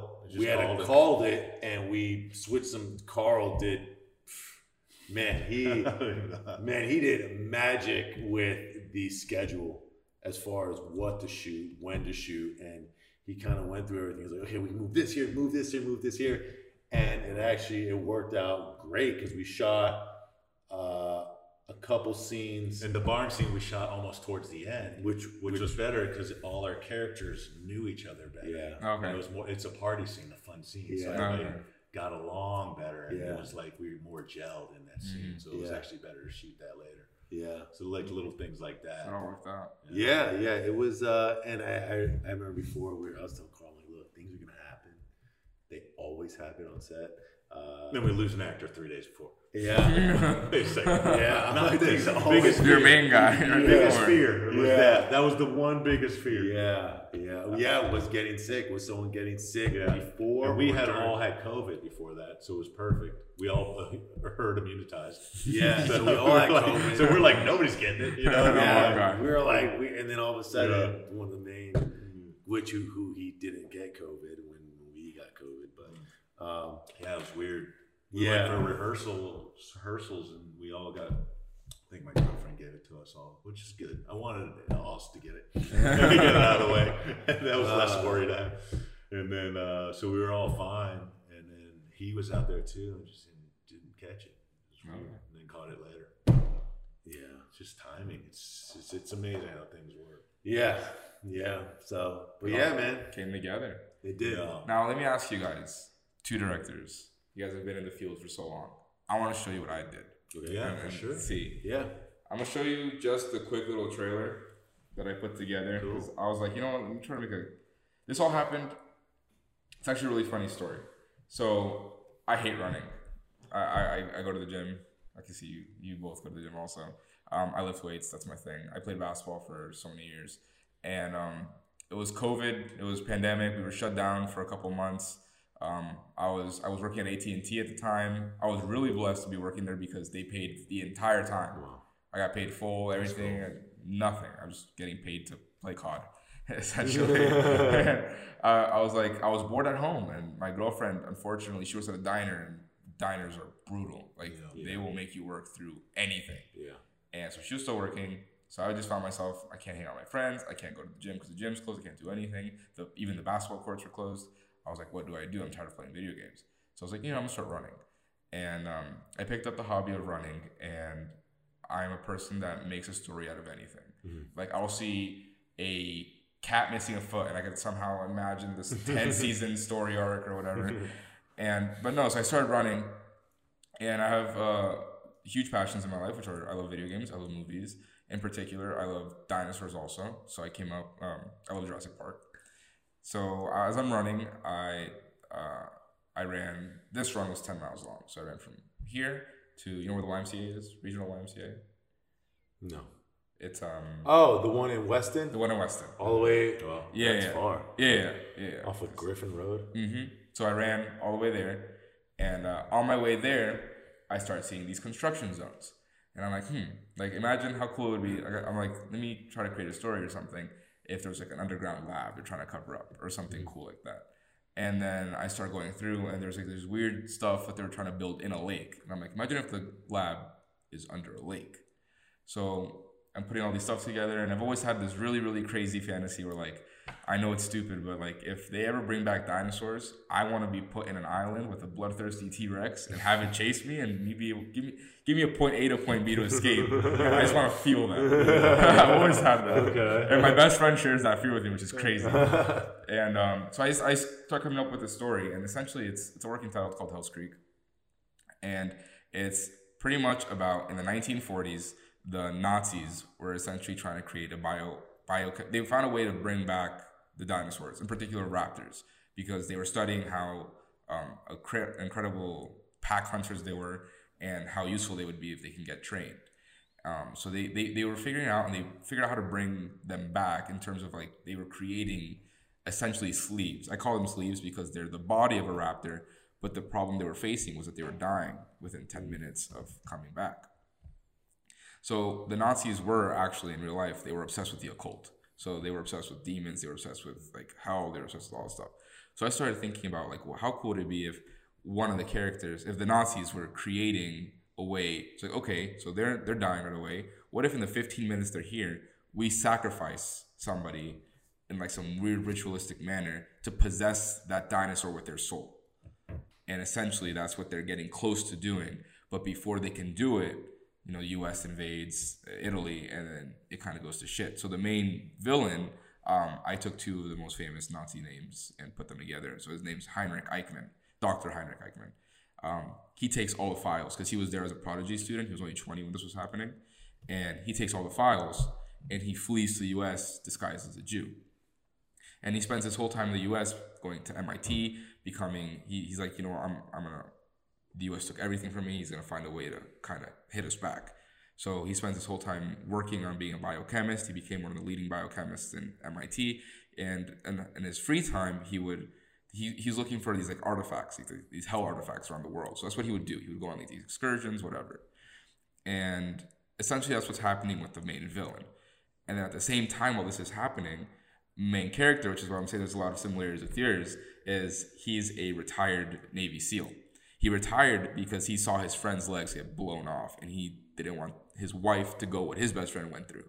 So he has a best friend. They all live in the same town. I have it set in Montana or in North Dakota because it's like a mountain town. And essentially they're living in this town, and he starts noticing some weird stuff going on. And I have it taking place because a lot of TV shows nowadays either take place in the 80s or current days. It's popular now. I have it set in 2000. Because I'm like, in 2000, yeah, there's technology, but it's not like, there's no high definition cameras, there's no high definition anything. So people can still get away with a lot of stuff. Yeah. So I'm like, I have it set in 2000, and he's just living in a town, and he suffers with PTSD as well. And his dad was a SEAL, his dad was in the Cold War, his dad... In the back, I don't know if you can see that, I have the 3 separate timelines. I have the timeline for the main character, the timeline for Eichmann, and the timeline for the company, which I'll get to in a second. And I have it from the beginning to the end and where they intersect at one point. And so he's just noticing these weird things, but he keeps them to himself because he has been known to have these episodes. So Eichmann's doing all these things, and the U.S. had a really, didn't do too well in Nam. So after Vietnam, the U.S. created a program to create super soldiers, and it wasn't working. They were creating these dudes. They would come out like grotesque and die. They would get cancer. All these things were not working. So they want to hire a bioengineer to help them. Who do they hire? They hire the leading bioengineer, Eichmann. He comes on and he's like, what if I tell you we don't have to put American lives at stake? So they immediately buy up the idea. He tells them this plan. They call him crazy. He shows results. They gave him a facility in North Dakota in the same town as him. I call the facility Meridian. So the whole thing is the first episode, which I did script for, and I entered it into like some screenwriting festivals. This was before I took any script writing classes. So it was a really bad written script, but I think it's a good script. And in the whole episode, it's pretty much like they're having this grand opening, because it's a small town. Everybody knows each other. They're having a grand opening for this new state-of-the-art hospital or cancer research facility called Meridian Research Facility. And they're having this grand opening, and they're introducing Eichmann to everyone. Like, look, he's going to be working. This guy's going to make crazy strides. He's going to put our town on the map. But realistically, everybody's shady. The mayor's in on it. Everyone's in on it. It's whatever. So he's working with this company called America of Tomorrow, that it's a sub-branch of the military that's like under the books. Nobody knows about it. The president doesn't know about it. And he's taking this opportunity to like, let me trick these fuckers into giving me the money to develop what I started, and I'll finally finish what I started in creating these bioweapons, which are essentially raptors possessed by demons that he harnesses himself. And the whole show, the premise is around, I don't have a name for the main character yet. On the thing, you'll see it says MC, but I've called him John, just because it's right. Johnny Appleseed, whatever. Right. So John, the main character, he just goes on like an errand, and he notices weird things happening. He doesn't like this Eichmann character, and he goes back to his wife. He's like, "Hey, this is weird. Like, I don't get it. Like, this something doesn't feel right." She's like, "Honey, like, relax, whatever." So she tries to downplay everything he ever says, and so he goes talk to his best friend, who in this case, his best friend is missing a leg, has a prosthetic leg.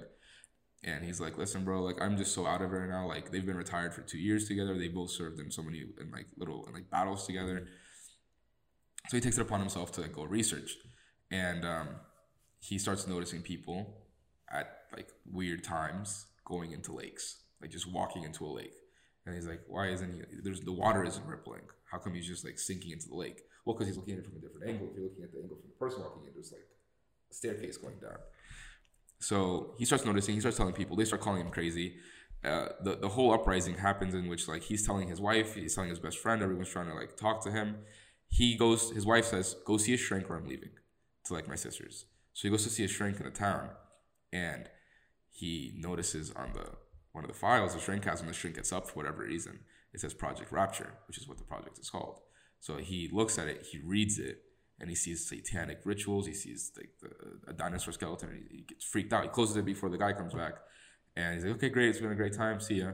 He goes and tells his wife again, and his wife's like, "You're out of control. I'm taking my kids to my sisters, whatever." So he takes this opportunity. He's like, "Whatever. If she's gone, I'm gonna prove myself that I'm right."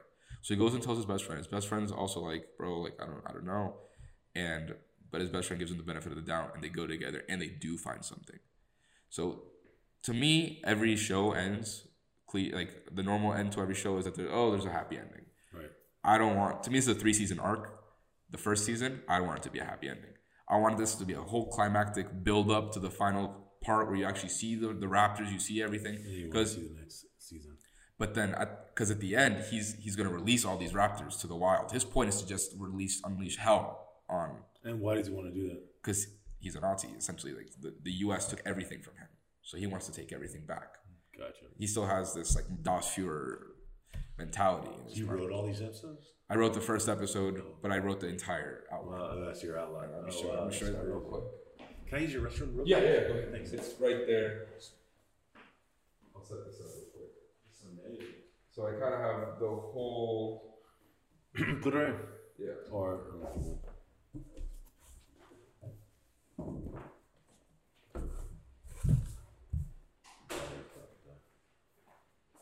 So take a look at. I pretty much wanted to make a visual about it because it helps me visualize everything. Yeah. I broke it down into this side is like the main characters. Mm-hmm. The middle is the America of Tomorrow thing. The right is Eichmann. So I was actually, I lived in Montana for about 3 years. So I know Montana very well. And I can see a little small town. One of my best friends in the military, I was in the military for 4 years. I was based there actually in Montana. He was actually from a small town in Montana called Darby, Montana. That's sick. And it's actually a mountain town. Yeah, so as soon as you... I would name the show Darby. That sounds super Dude, cool. so Darby is really, it's in the mountains. It's super beautiful. Because my idea of this whole town is it's a small town. Everybody knows each other. There's mountains in the background because they're testing shit back in the mountains. There's lakes everywhere. So my job when I was in the Air Force. I was a security police. I was a military police essentially, but we have nuclear missiles that are in Montana that are scattered all throughout the middle of the state. And so my job was pretty much to go make sure that the nukes weren't being tampered with. You would always have there's in Great Falls, Montana, which is pretty much smack dab in the middle of Montana, there's a base called Malmstrom Air Force Base. Around Malmstrom Air Force Base, there is about probably 10 nuke facilities on each side. And then each nuke facility, there's 10 nukes to each nuke facility. Yeah. So there's essentially hundreds of nukes around this base, and you have a lot of military personnel all around here. But these nukes are like in mountains. Yeah. They're like just in like like facilities in mountains, exactly. Yeah. So when you're saying that, so it would, but yeah, so if you ever do want to look up Darby, Montana, yeah, for sure. And my buddy, I'm sure we can probably find someone who is in charge of that town. Maybe there you go. I mean, just If an idea. I ever get the chance to pitch this to somebody, and that's the first place I would mention. Yeah. So this whole thing, I just broke it down into. Yeah. Is this for a school project? No, this was for me. Oh, I was just pretty amazing. So you would want to find your budget here would have to be at least. No, essentially I want to sell the idea. Yeah. That's pretty much what it is. Gotcha. It's sell the idea and find a way to stay on the project. I know where this project goes. I know the So beginning, you could either be a writer or whatever. So from what I've learned from projects, I booked a pilot where I was one of the lead roles, and it almost got picked up by a large network. And the writer, who was essentially the director, but he didn't want to direct; he wanted to stay on as a writer. They greenlit the show, but they wanted to have creative control of the show. Yeah. He was worried because he was scared they were going to change everything, and then eventually kind of push him aside. Yeah. And therefore, his project that he had a 3-season outlook on it. He had everything. He already wrote like a season. He was worried that he was going to get written off and not be a part of the project anymore, which does happen. Yeah. It's funny because we actually pitched the show to another network 8 months prior to being greenlit from this one large network, and when we decided not to go with that network, that first network we pitched it to, they actually made a show very similar to the one that we pitched. I don't know, did I ever show you that? Yeah. So it was just funny. But when good ideas are out there and it's very clear, I mean, you gotta, man, as long as the writing's strong, and as long as like it's clear as day, anything's possible, man. Dreams can be made for sure. I'm gonna show you, just so you know, like what I did do with my friends when COVID finally ended or lessened. I went ahead and I did 2 teasers. One with my stepdad, But that was in the height of COVID, and it was really bad because he had his mask on. There was a scene where he had a mask on and not a mask on, gloves and not a glove. There's no continuity. Continuity is huge. Yeah. Continuity is huge. I'm gonna mute this part. I don't say that because it's copyrighted music. Okay. But I had to pay some CGI guy for a 3-second scene. It cost like $200, but it was. Oh.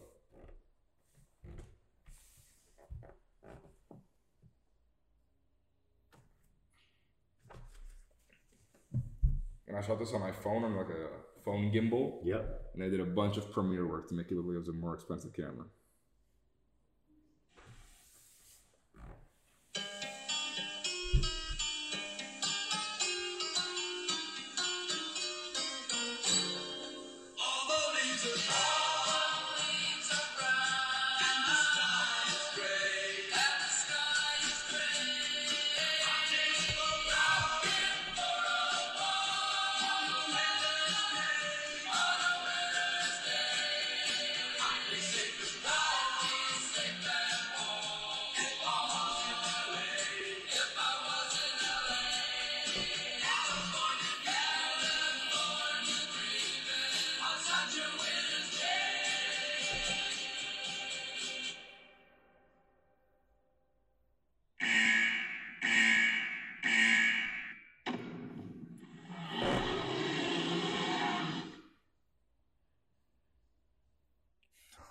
That was the little thing I put together. That was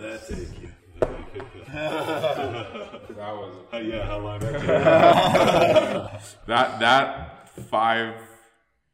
was a minute. That minute long video took us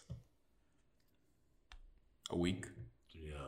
I know, isn't that crazy? It's disgusting. No, it's really good, man. It took us a week, and I purposely, just because I knew how to do everything, I'm like, there's not going to be any audio in this. I'm just going to make it a song. I'm gonna link it to a song, and I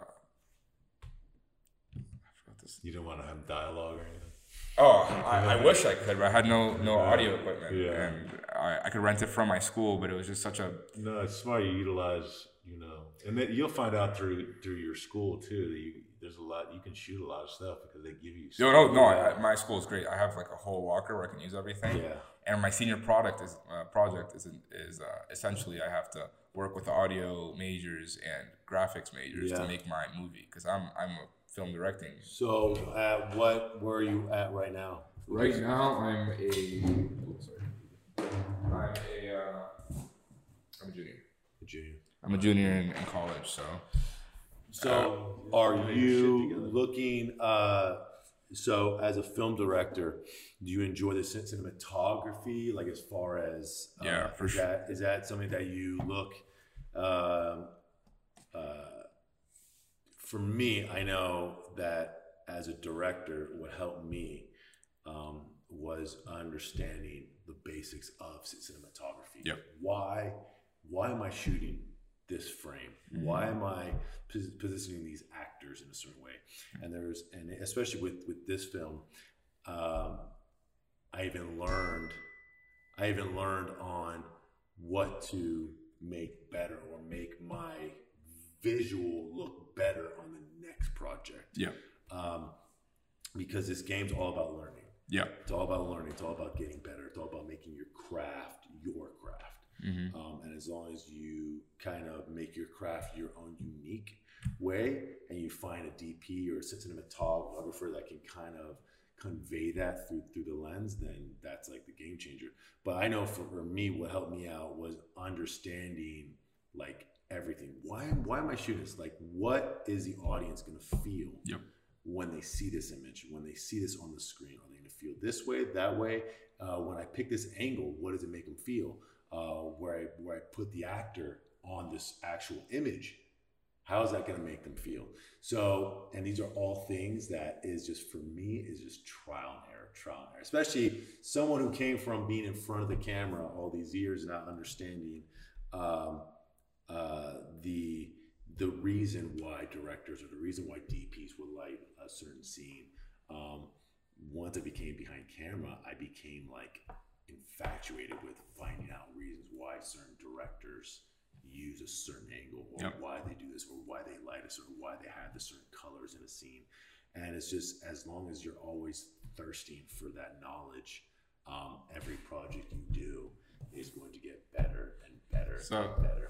That to me was probably my biggest focus in school, is because I have my top tier list of directors. For me, cinematography wise, I don't think anybody does it better than Zack Snyder. Yeah. His cinematography is ridiculous. I mean, if you've seen 300, or I don't know if you saw Zack Snyder's Justice League, not the regular Justice League. Cinematography is crazy. Army of the Dead. He does a lot of handheld stuff. He does a lot of handheld. My problem with Army of the Dead, he played too much of the depth of field on that one. It was a little too much sometimes. But him and then Quentin Tarantino's cinematography is, because Quentin Tarantino loves wide angle shots and everybody in the shot at the same time. Yeah. But then it'll go from that to somebody's eyeball. Yeah. And it's he's very he knows exactly what he likes, because he's a connoisseur on movies. He knows everything about film. Mm-hmm. Like, he grew up in actual. Yeah, he takes a lot from other films. But he knows everything. Like, he knows who shot what. He knows from a low budget horror film, because he's a big horror guy. Quentin Tarantino is for me. Quentin Tarantino, I love his directing style. It's not my style, but I do love his style. No, he to me he's the greatest of all time. Yeah, at least. My favorite movie of all time is Inglourious Basterds. So is just, that's my favorite movie of his. Oh yeah, no.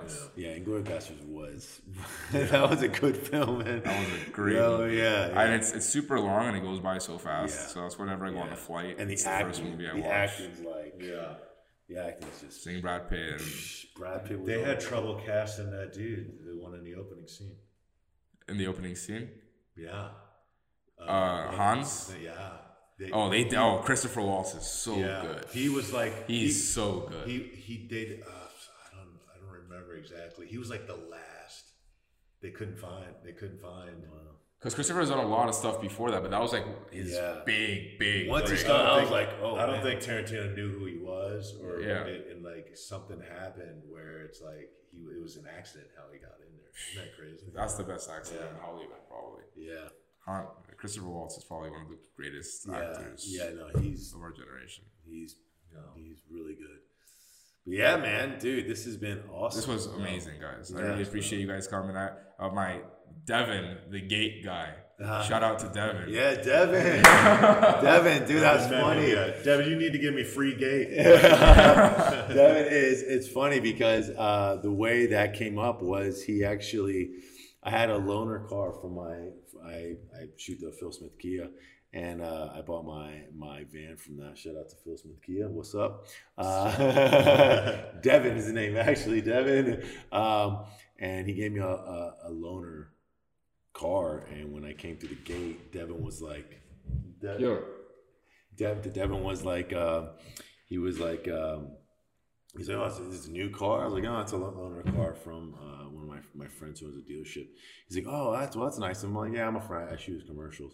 And he's like, so you're a filmmaker. I'm like, oh yeah, I'm a filmmaker, director, actor. He's like, oh, okay, cool. And then out of the blue, I get this DM from you. And you want to know, dude, everything happens for a reason. In my belief. So there's a coffee shop right here, right around the corner. Filomeno's, is that what it's called? Yeah, next to AT&T.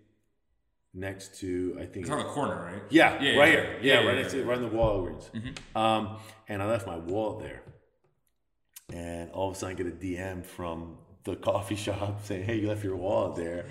So I get there, and the owner is a filmmaker, dude. And he was like, oh man, I checked out your IG page. I saw that you're a director and actor. He's like, oh man. He goes, and he has some things that he wants to shoot too.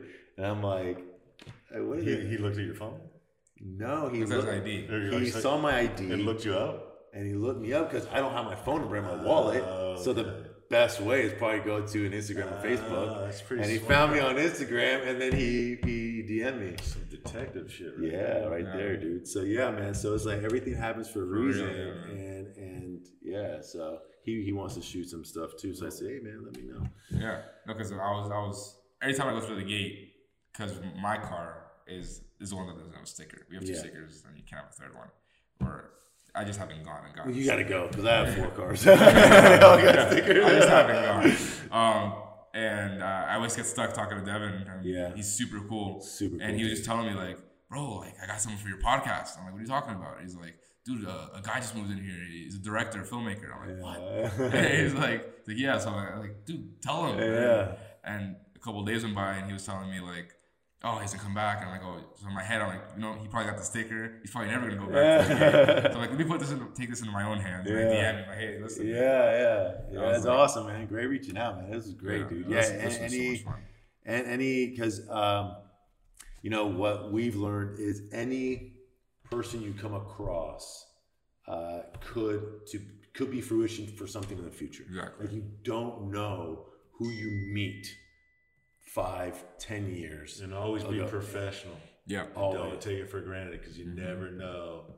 Yeah. Because we've had a couple people on set, even actresses that auditioned will put in their tapes for this, and Jared's like, no. Oh yeah, I That knew girl from wasn't LA. cool.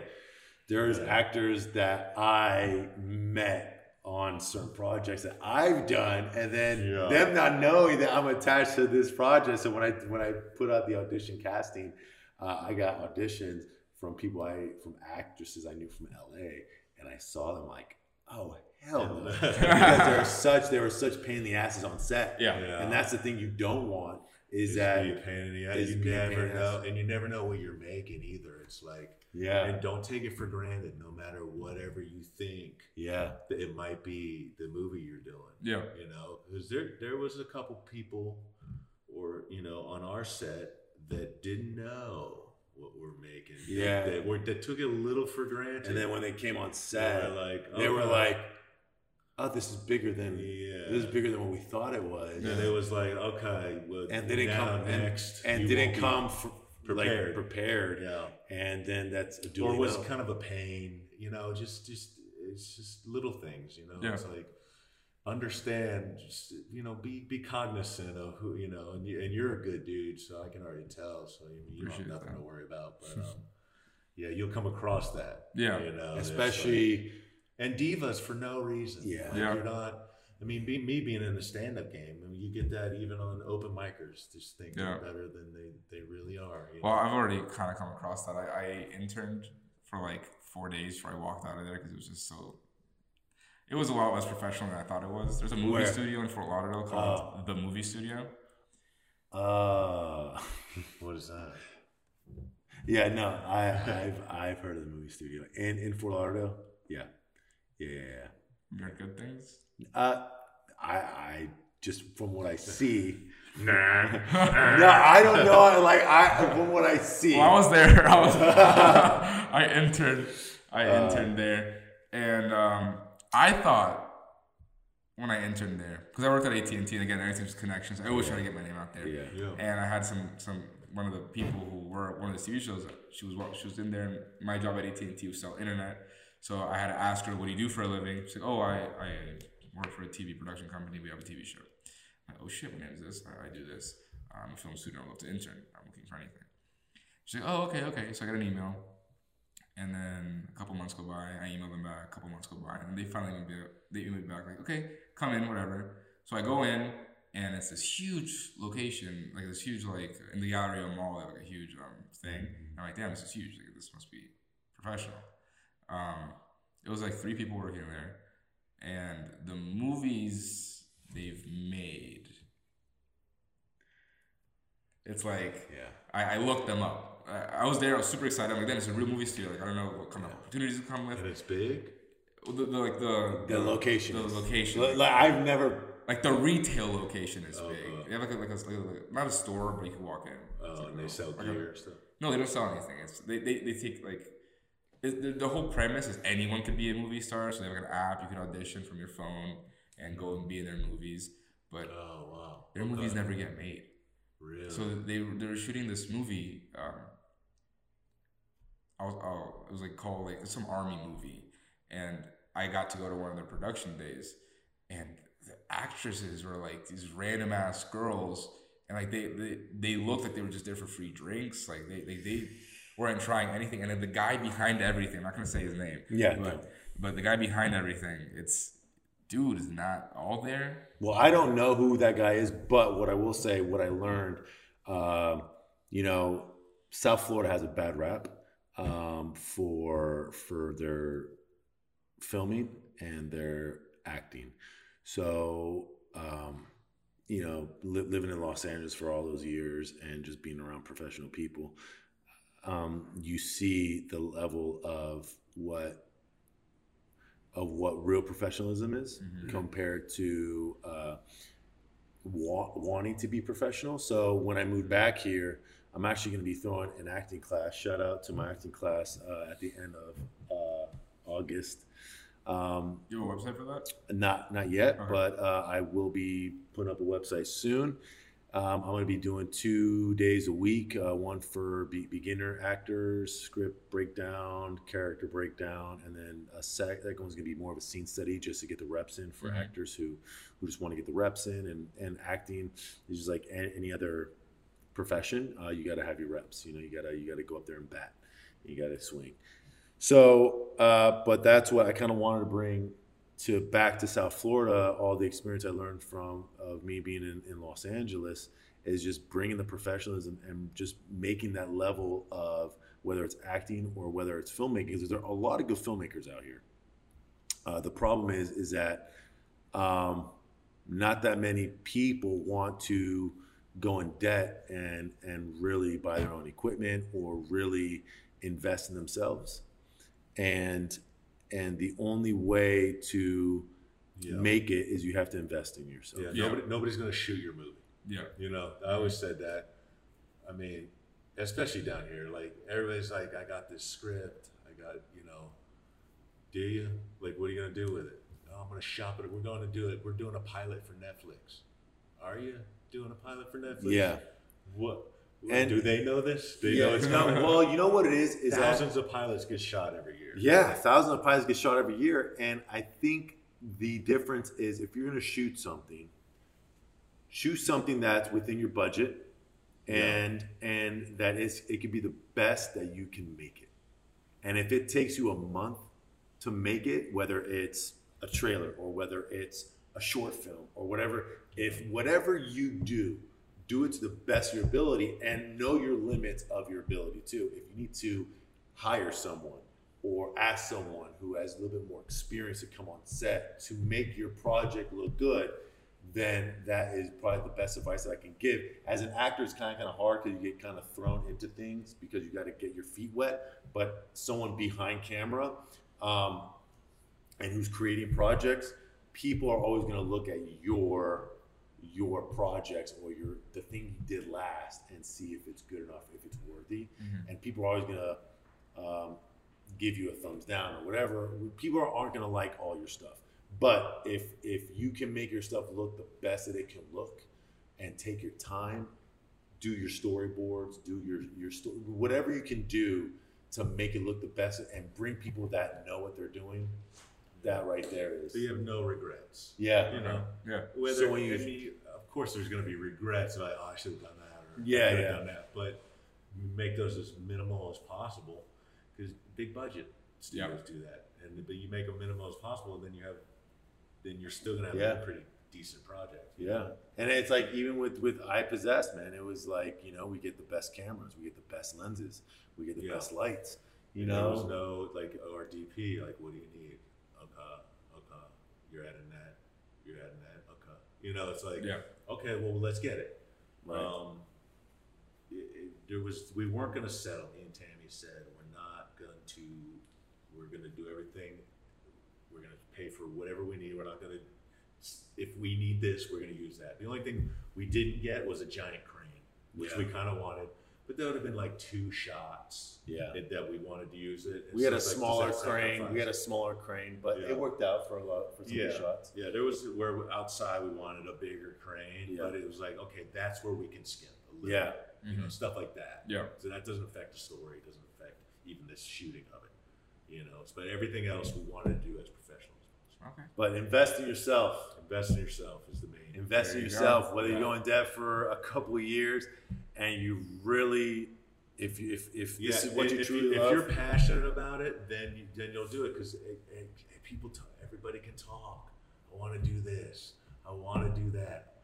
Do you though? Yeah. Yeah. You know, are you like willing to not go on that vacation? yeah, Those 4 vacations, Yeah. and put that money towards your film? Yeah. Or do you just want to send it out there and let somebody else pay for Yeah. that and shoot that? yeah, no. Or maybe just don't take that vacation. Maybe don't. You know. Yeah. We were willing to. Yeah. I mean, I went into debt buying all my film equipment. I got my own production company. I went from an actor to getting behind camera, and I said, you know what?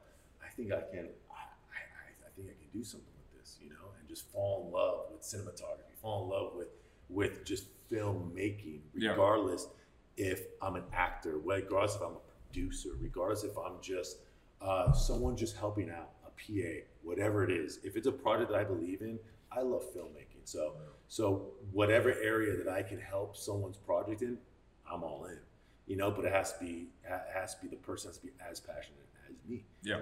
You know, and finding that group, or finding that crew that loves it just as much as you, that's where you find It'll show in the product, the final product. Yeah.